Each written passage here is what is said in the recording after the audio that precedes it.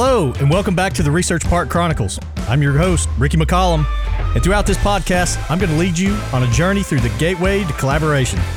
We talked about what a research park does in the last episode, and today, we're going to dive into how one came to be here in Knoxville, Tennessee, and what it's already accomplished. Now, this modern research park at the University of Tennessee would have never been possible without the vision of one influential scholar. But more on that in just a minute. To fully appreciate and understand UT's research park, it's important to start by looking back in time to understand the land's Native American roots.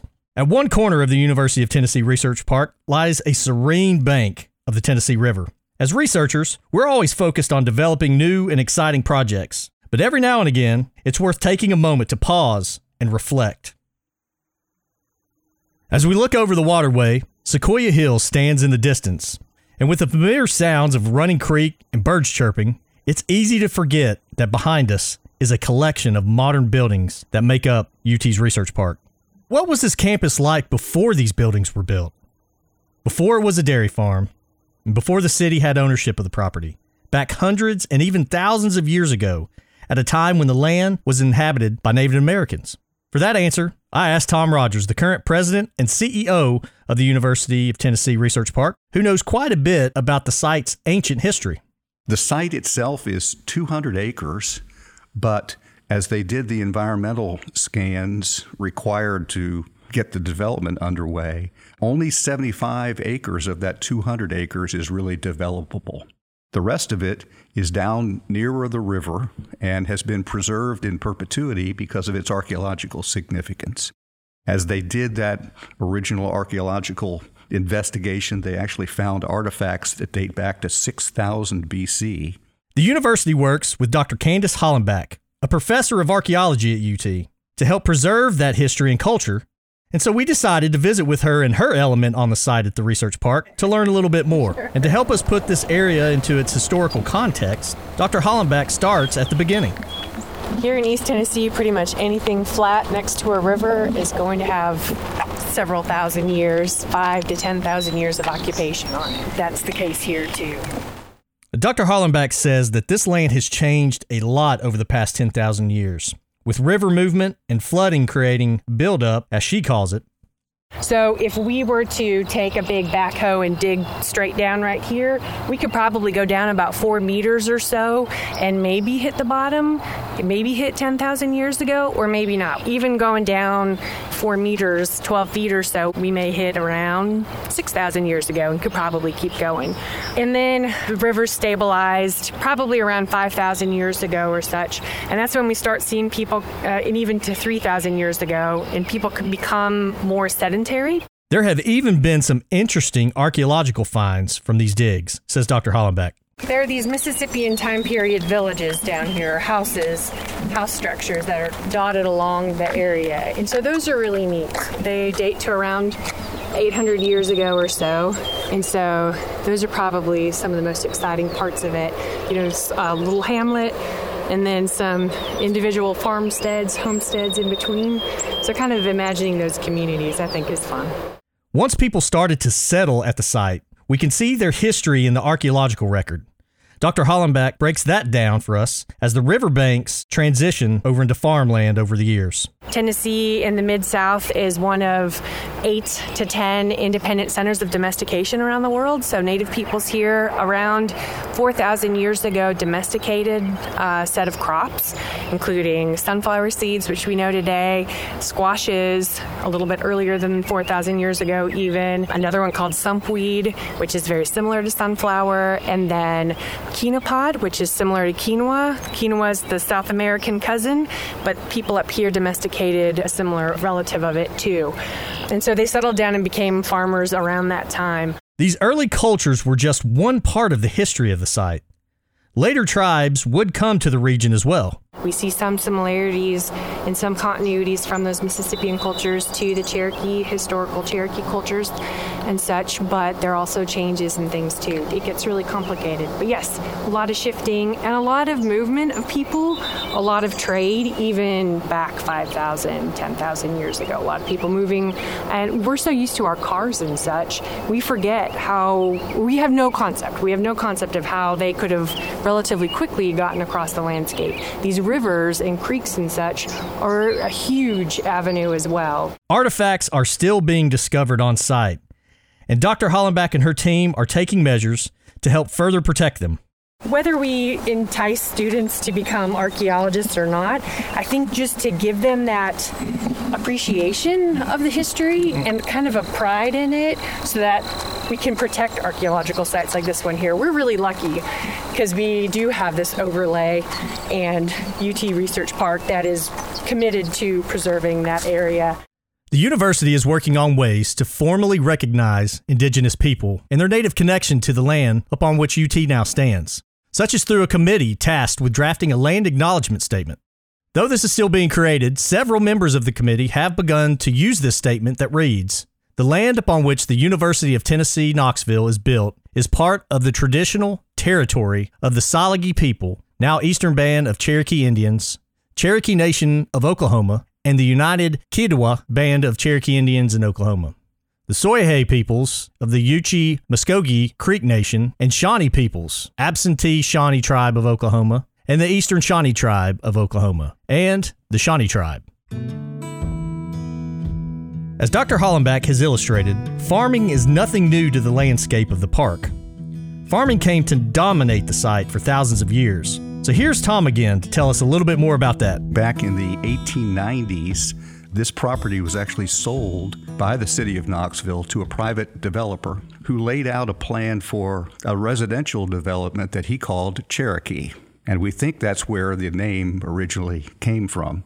He actually built a bridge from what is now Sequoia Hills over into the park and had a layout that looked very much like Sequoia Hills. The city eventually took the property back for non-payment of taxes, but the bridge stayed for nearly 40 years until it became so dilapidated that it was torn down. You can still see the abutments of the bridge on both sides of the park. So that was an interesting beginning. The city then sold the land to the university, and it became a dairy farm. That's what I remember it as when I came to this town many years ago. The 200-acre stretch of flatland remained a dairy farm for many years. Roger says many of the University of Tennessee alumnus first and foremost remember the land as a dairy farm. They talked about having milk delivered to their dormitories every morning from the dairy farm. Though this old dairy farm is currently home to a burgeoning research park, about 75 acres of the property is being preserved and recognized due to its Native American history. The park may also soon serve the university's mission and the public's interest by utilizing the Cherokee Landing site for educational and recreational purposes. Over a several year period of time to develop the park-like portion of the research park into something we hope to call Cherokee Landing, to have a synergy with Volunteer Landing and Suttree Landing and the other areas here in town that would be open for recreation, as there's a greenway now and lots of people come here and walk and ride bikes and bring their dogs on the weekends. But we'd love to have access to the water so that people can use kayaks and canoes and paddle boards and build some structures and some ways of celebrating the Native American heritage that's here. So that on the longer range horizon, that's definitely in our plans. This project is a collaboration between the university's research park and the Legacy Parks Foundation, which is helping to coordinate the development of the concept and the plan of the design for the sprawling Cherokee Landing site. At this point in our story, it might seem as though the plan for the research park at the University of Tennessee sprang into life overnight, but that couldn't be further from the truth. It took a lot to bring this idea to where it is today, and none of it would have been possible without the efforts of one man, Dr. David Milhorn. So who was Dr. Milhorn? Dr. Milhorn was my mentor. He became my friend and even kind of a father figure for me in many ways. That's Dr. Stacy Patterson, current president of the UT Research Foundation. Dr. Milhorn passed away in 2017 and had previously served as president of the UT Research Foundation. Many people described him as stoic and to himself, but that was only if you didn't really get to know him.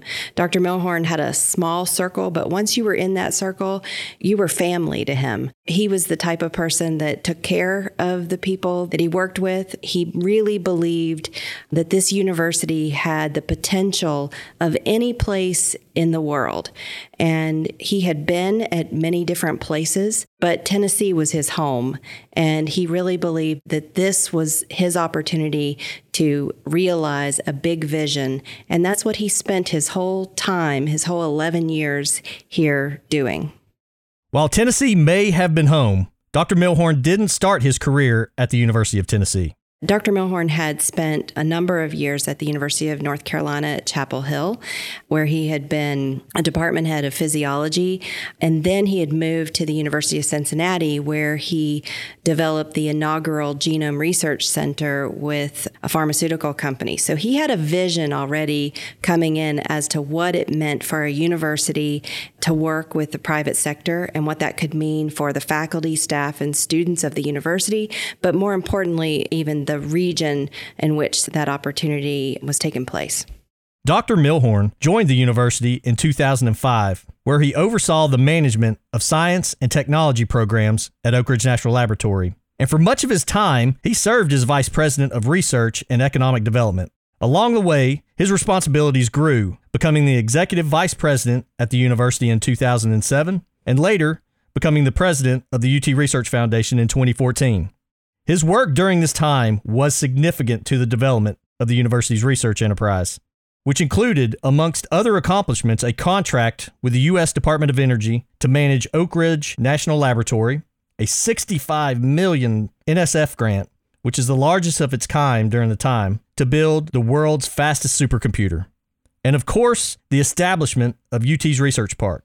Throughout his career at the university, Dr. Milhorn had a vision in mind for what would ultimately become the Research Park as we know it today. Dr. Patterson described his vision in this way.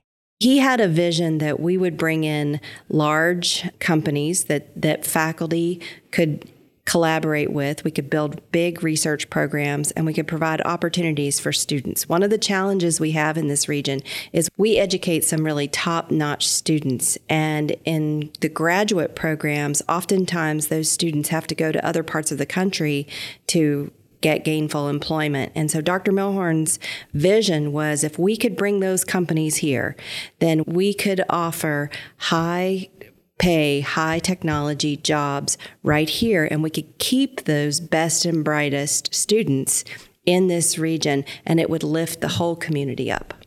As I'd mentioned in episode 1 of this podcast, university research parks are the physical locations developed and designed to foster an environment of collaboration between universities, the public and private sector, and federal research labs. In addition to the way research parks benefit local economies, research parks can also benefit their respective university systems. Let me explain. The University of Tennessee is a Tier 1 research university, which means it is a university that's known for world-class research, academic excellence, and exceptional student body, as Dr. Patterson noted, as well as high levels of innovation, creativity, and scholarship. Like all universities, UT looks for ways to draw in that top-tier talent to the university. And in turn, this benefits not only our students and faculty, but our current park tenants and the local community. Dr. Milhorn knew that we would need a dedicated research park with the likes of MIT, Cal Berkeley, and other universities in close proximity to major national labs to increase the recognition and prestige. But for many at the University of Tennessee, this combination of academic, community, and economic drivers was a challenge to understand at first. It took a lot of trust building to convince them that this effort was worth pursuing. Naturally, Dr. Milhorn got to work. He leveraged his many contacts and developed a very clear vision for what a collaborative space could look like. Over the early years of his time at UT, Dr. Milhorn developed a plan that would convey the case for a research park to the university, and how having a dedicated research park would help the faculty at the university, further develop the university, and also have a positive economic impact on the region as a result of this park. So in addition to the development of the research park, a small business incubator was constructed on the Ag campus. Here, students and faculty could go to further develop their entrepreneurial endeavors, giving the university and the public a glimpse into the future of what a collaboration could look like with a full-fledged research park. In 2009, when Dr. Patterson joined the UT system as the Director of Research Partnerships, the case for the research park had already been cemented in the mind of the university, and plans were already underway for the development of the research park property.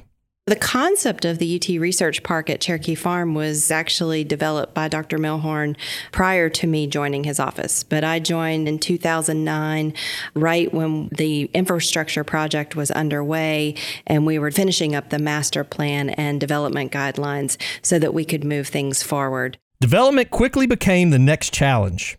With the university on board for this project, they had secured a grant for more than $30 million to purchase Cherokee Farm from the state for use as the University of Tennessee Research Park. Now, the main obstacle was to get the residents of Sequoia Hills on board with the concept of trading in a cow farm for a massive research complex.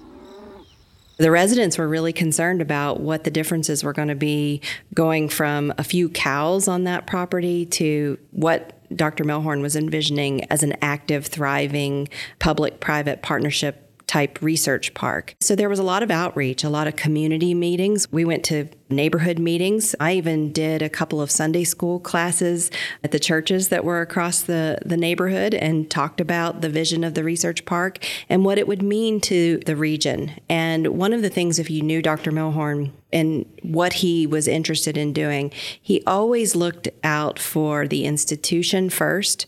So it was always clear to the constituents that this wasn't about him. This was about making the university and Knoxville, the Knoxville region, a better place for its citizens. Dr. Milhorn stressed the value of the research park and its intersection with Oak Ridge National Laboratory to the residents of Sequoia Hills. To Dr. Milhorn, those who called Sequoia Hills home needed to know that the park would bring skilled workers to the town and keep Tennessee's best and brightest in their home state. When companies come in, they think about this region. They're impressed that we have the University of Tennessee, we have the state's flagship research public institution here in Knoxville. We have this, what I consider a national treasure, the Oak Ridge National Laboratory. And it's really the combination of those two institutions and the brain power that they represent that really make this region special. It makes it a special opportunity for companies to come and engage with those kind of people and the technologies that are developed here, the opportunities. I think that Dr. Milhorn was, I'll say he was an early adopter. He saw that. He was able to see what that potential could be, and he was bought in completely and wholly. And I think the research park is part of that, of his vision of how those two institutions could work together to make this region a really spectacular and special place. Eventually, the land was secured and approved by surrounding stakeholders. The university began constructing its first research park facility in 2014. Tom Rogers recalls his first time looking at the plot of land where they were planning to build. First time I drove over to see what Dr. Milhorn's vision really looked at, I was pretty much overwhelmed, wondering where people were going to park. There were beautifully laid out 1-acre parcels, about 16 of them, but it wasn't logical to me where people were going to park. As we've discovered since then, the original master plan called for parking garages, about 4,000 parking spaces in 2 parking garages. Dr. Patterson says parking may not have been the top concern for Dr. Milhorn. For all he brought to the research park and the university, this was a guy that wanted to discuss big ideas rather than minutia.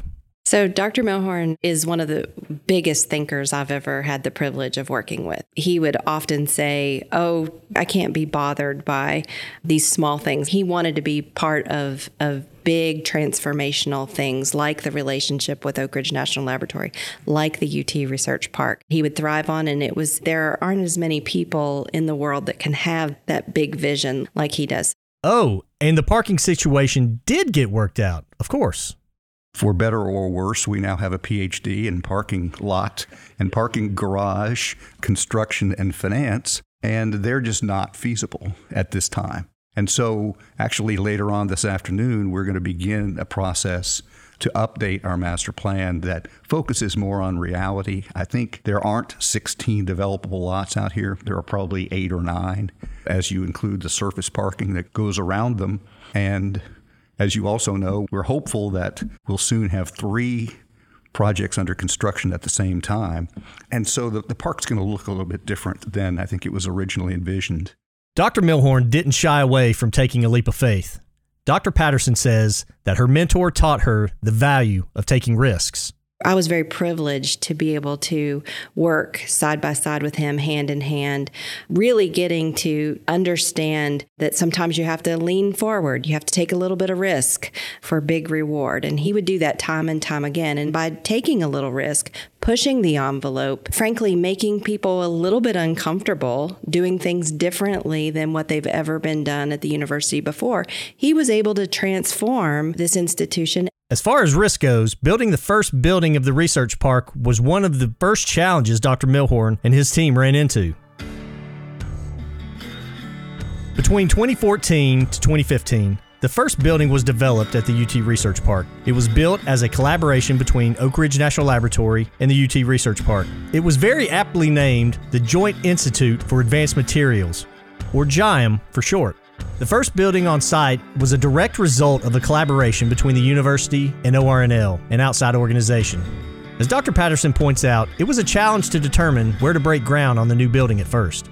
That project actually has a very interesting history. There were a lot of different people that had a lot of different ideas of where that building should be located. Some people thought it should be located at Oak Ridge. Some people thought it should be located on the Knoxville campus.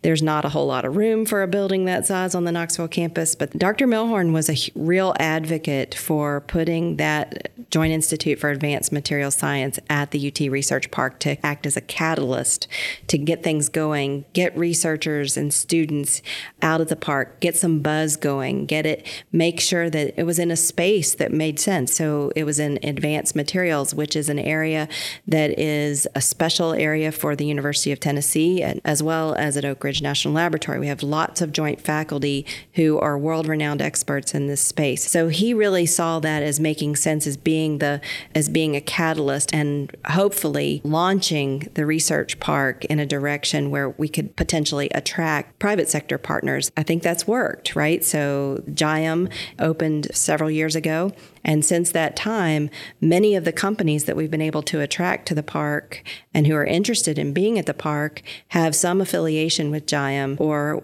want to do some collaboration with the researchers that are represented by the JIAM faculty. And so I think that's really exciting.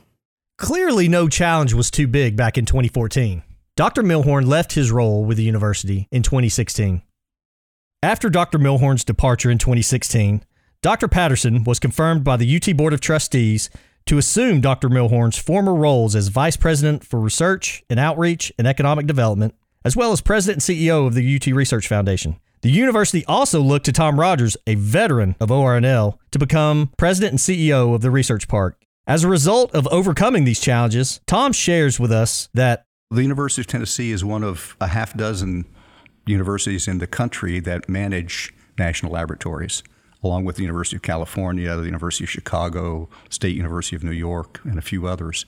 And so it's a real feather in our cap. We've seen it as we've visited with prospects interested in the park to explain to them that we're a gateway for collaboration with the university, but to also be able to say, we're able to help you leverage the resources and talents of the Oak Ridge National Laboratory as well, will really raise some eyebrows. So I think the relationship that UT has with the laboratory is a real asset. We're sitting today in the Joint Institute for Advanced Materials. The Joint Institute means Oak Ridge and UT. With your background at UT and mine at the laboratory, we know a lot of people and are able to help prospects that we have, companies, students, entrepreneurs, find the right people to work with at both institutions. And that's a great value proposition for this research park. And even though Dr. Milhorn is no longer part of the institution, his legacy remains. Tom's vision for what the research park should be today and in the coming years is not wavering from the original vision. Another key tenet of successful university research parks around the country is embracing entrepreneurship and innovation. It's fine to work with professors and work with companies that want to collaborate with professors on research, to work with students. But it's really important to embrace young people and their ideas about the future. So everywhere I've been, dating back to my early career days at TVA, I've been involved with small business startups, mostly on the technology side. Was involved with a great program at Oak Ridge called Innovation Crossroads. As a result of his experience and the original vision for the Research Park, Tom has helped the Research Park launch the Spark Innovation Center, which assists early-stage tech companies with the right kind of support to become successful companies right here in East Tennessee. Here's Tom with more about the Spark Innovation Center. We early on decided that entrepreneurship needed to be a focus out here. We've started something called the Spark Innovation Center and have 6 really talented young entrepreneurs, growing companies here. The university is excited about that initiative. As we look to build our next building, they're going to incorporate more space for Spark in that building. I think you'll see that entrepreneurship really becomes an important part of the fabric that we're weaving here at the park. As the park grows in size and new buildings and partnerships get added to the park, there is a lot to be optimistic about. It's not just about the new buildings and businesses. The park is truly becoming a gateway to collaboration. My 4 decades plus of work has brought great relationships with the state and with TVA and others. And being involved with all of that gets the park in the middle, in the mix, for some really interesting prospects. We're in the home stretch of working with one now that would never have even thought about looking at the park. But we got, on my first week of the job, got a random call and said, we hadn't thought about this. Would you be interested in a prospect like this? And they are a great fit for the research park. Dr. Milhorn had a vision for what the park should become, but he also didn't stress too much about the details. Under Tom's leadership, the details are coming into focus, and we are beginning to see where this path will take us in the next 5 to 10 years. Tom and I reminisced about this during our conversation. Now I think we're beginning to see some themes naturally emerge. One, of course, is advanced materials and manufacturing with the work here at JIAM and the industry collaborations. Second is medical research, because the University of Tennessee Medical Center and Ortho Tennessee are building an ambulatory surgery center here and have committed to include research on the top floor of that facility. And there's a lot of interest at UT, both at UT Knoxville and at the UT Health Science Center in Memphis, about capitalizing on that opportunity. And the third, I probably can't coin as quickly as the other two, but it has to do with information technology, business analytics, supply chain, cybersecurity, that whole realm. There's just a lot of interest in the private sector, and it's some of the stronger programs at the university. So we're seeing more and more companies saying it really makes sense to be at the park, to be right across the river from the campus and those incredible students that they're producing. I'd say those 3 themes are going to emerge. There could be others as time goes on, but materials, medical research, and whatever we're going to call the analytics portion of it seem to be the 3 themes that are most likely to lead us forward. I think the development of this new vision of being the gateway to collaboration with the university and ORNL has really driven the interest in what we're doing over here, far beyond what I remember it being when I was over on campus. So I think the involvement and the communication and the buy-in from leadership on campus has really driven home that we have a unique opportunity to be able to develop something very special here that is going to help get our students good jobs. It's going to help build the economic development for the community of Knoxville and be able to help build this bigger ecosystem as we kind of move forward in the future development. I think the relationships that we are building on campus are really going to be mutually beneficial. It's pretty remarkable to see what we've been able to do in the last year with COVID. Originally, when we headed for House, I was concerned that we might be dead in the water for a while. Now I'm really looking forward to 3 to 6 months from now when we can start being face-to-face with people, because we've got an infrastructure built that can really, I think, accelerate the development of this park. With Tom at the helm, the future of the UT Research Park is in good hands. When it comes to evaluating the Research Park's rich past, there is no doubt that Dr. Milhorn left a lasting impact. As Dr. Patterson puts it, Dr. Milhorn's legacy is his vision. He was a big thinker. There was no project that was too big. There was no hurdle that you couldn't overcome. Dr. Patterson says she knew he was the right person for the job since the beginning, as he strengthened UT's relationship with Oak Ridge National Laboratory. Now, Dr. Patterson has taken over much of the role that Dr. Milhorn had, and she is carrying on his legacy, visions, and readiness to take risks with her. Dr. Milhorn had made the decision with his family that it was time for him to take a little bit of a step back and to transition to more of an advisor role between the university and Oak Ridge National Laboratory as the National Laboratory Advisor. He actually set up an office at Oak Ridge. He was having a lot of fun thinking about the science and having some time. He used to say a lot that I'm going to go home for the afternoon so I can think, because that was really a big deal for him to be able to have some quiet time where he could just think and make sure that all those puzzle pieces were coming together.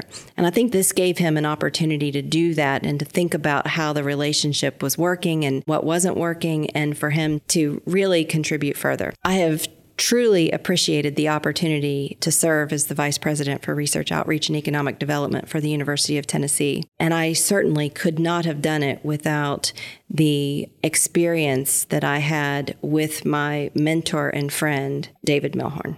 Dr. Patterson says she'll remember Dr. Milhorn as the caring man that he was, a father, an Army veteran, an academic, an entrepreneur, and mentor.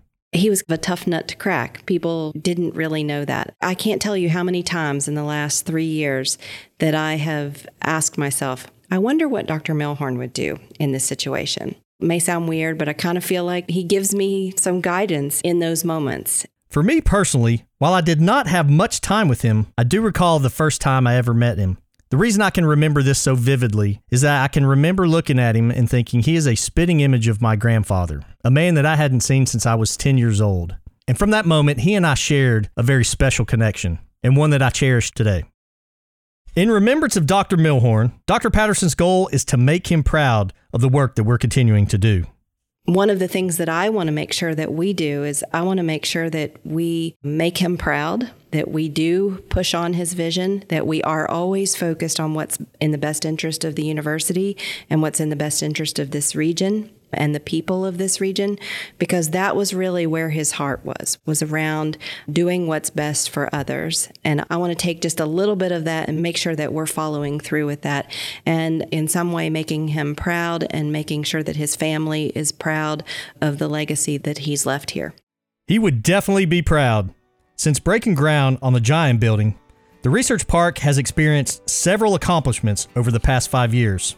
Like the development of our first public-private partnership, the announcement that Volkswagen is moving their North American Innovation Hub to the Research Park, the ribbon-cutting ceremony of the Spark Innovation Center, and most notably, the collaborative partnership between UT Medical Center and Ortho Tennessee to develop their 93,000 square foot ambulatory surgical center that's scheduled to open in the spring of 2022. And we're well on our way to a bright future as a research park, an economic driver, and a park for the community. On the next episode of the Research Park Chronicles, we're going to be speaking with the University of Tennessee Medical Center and Ortho Tennessee about the Orthopedic Surgical Center that's coming to the Research Park and the medical research that will be happening in this facility.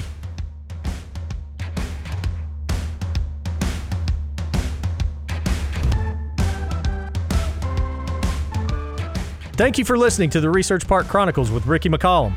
Keep up with the latest episodes by subscribing on Apple or Google Podcasts, Spotify, or wherever fine podcasts are found.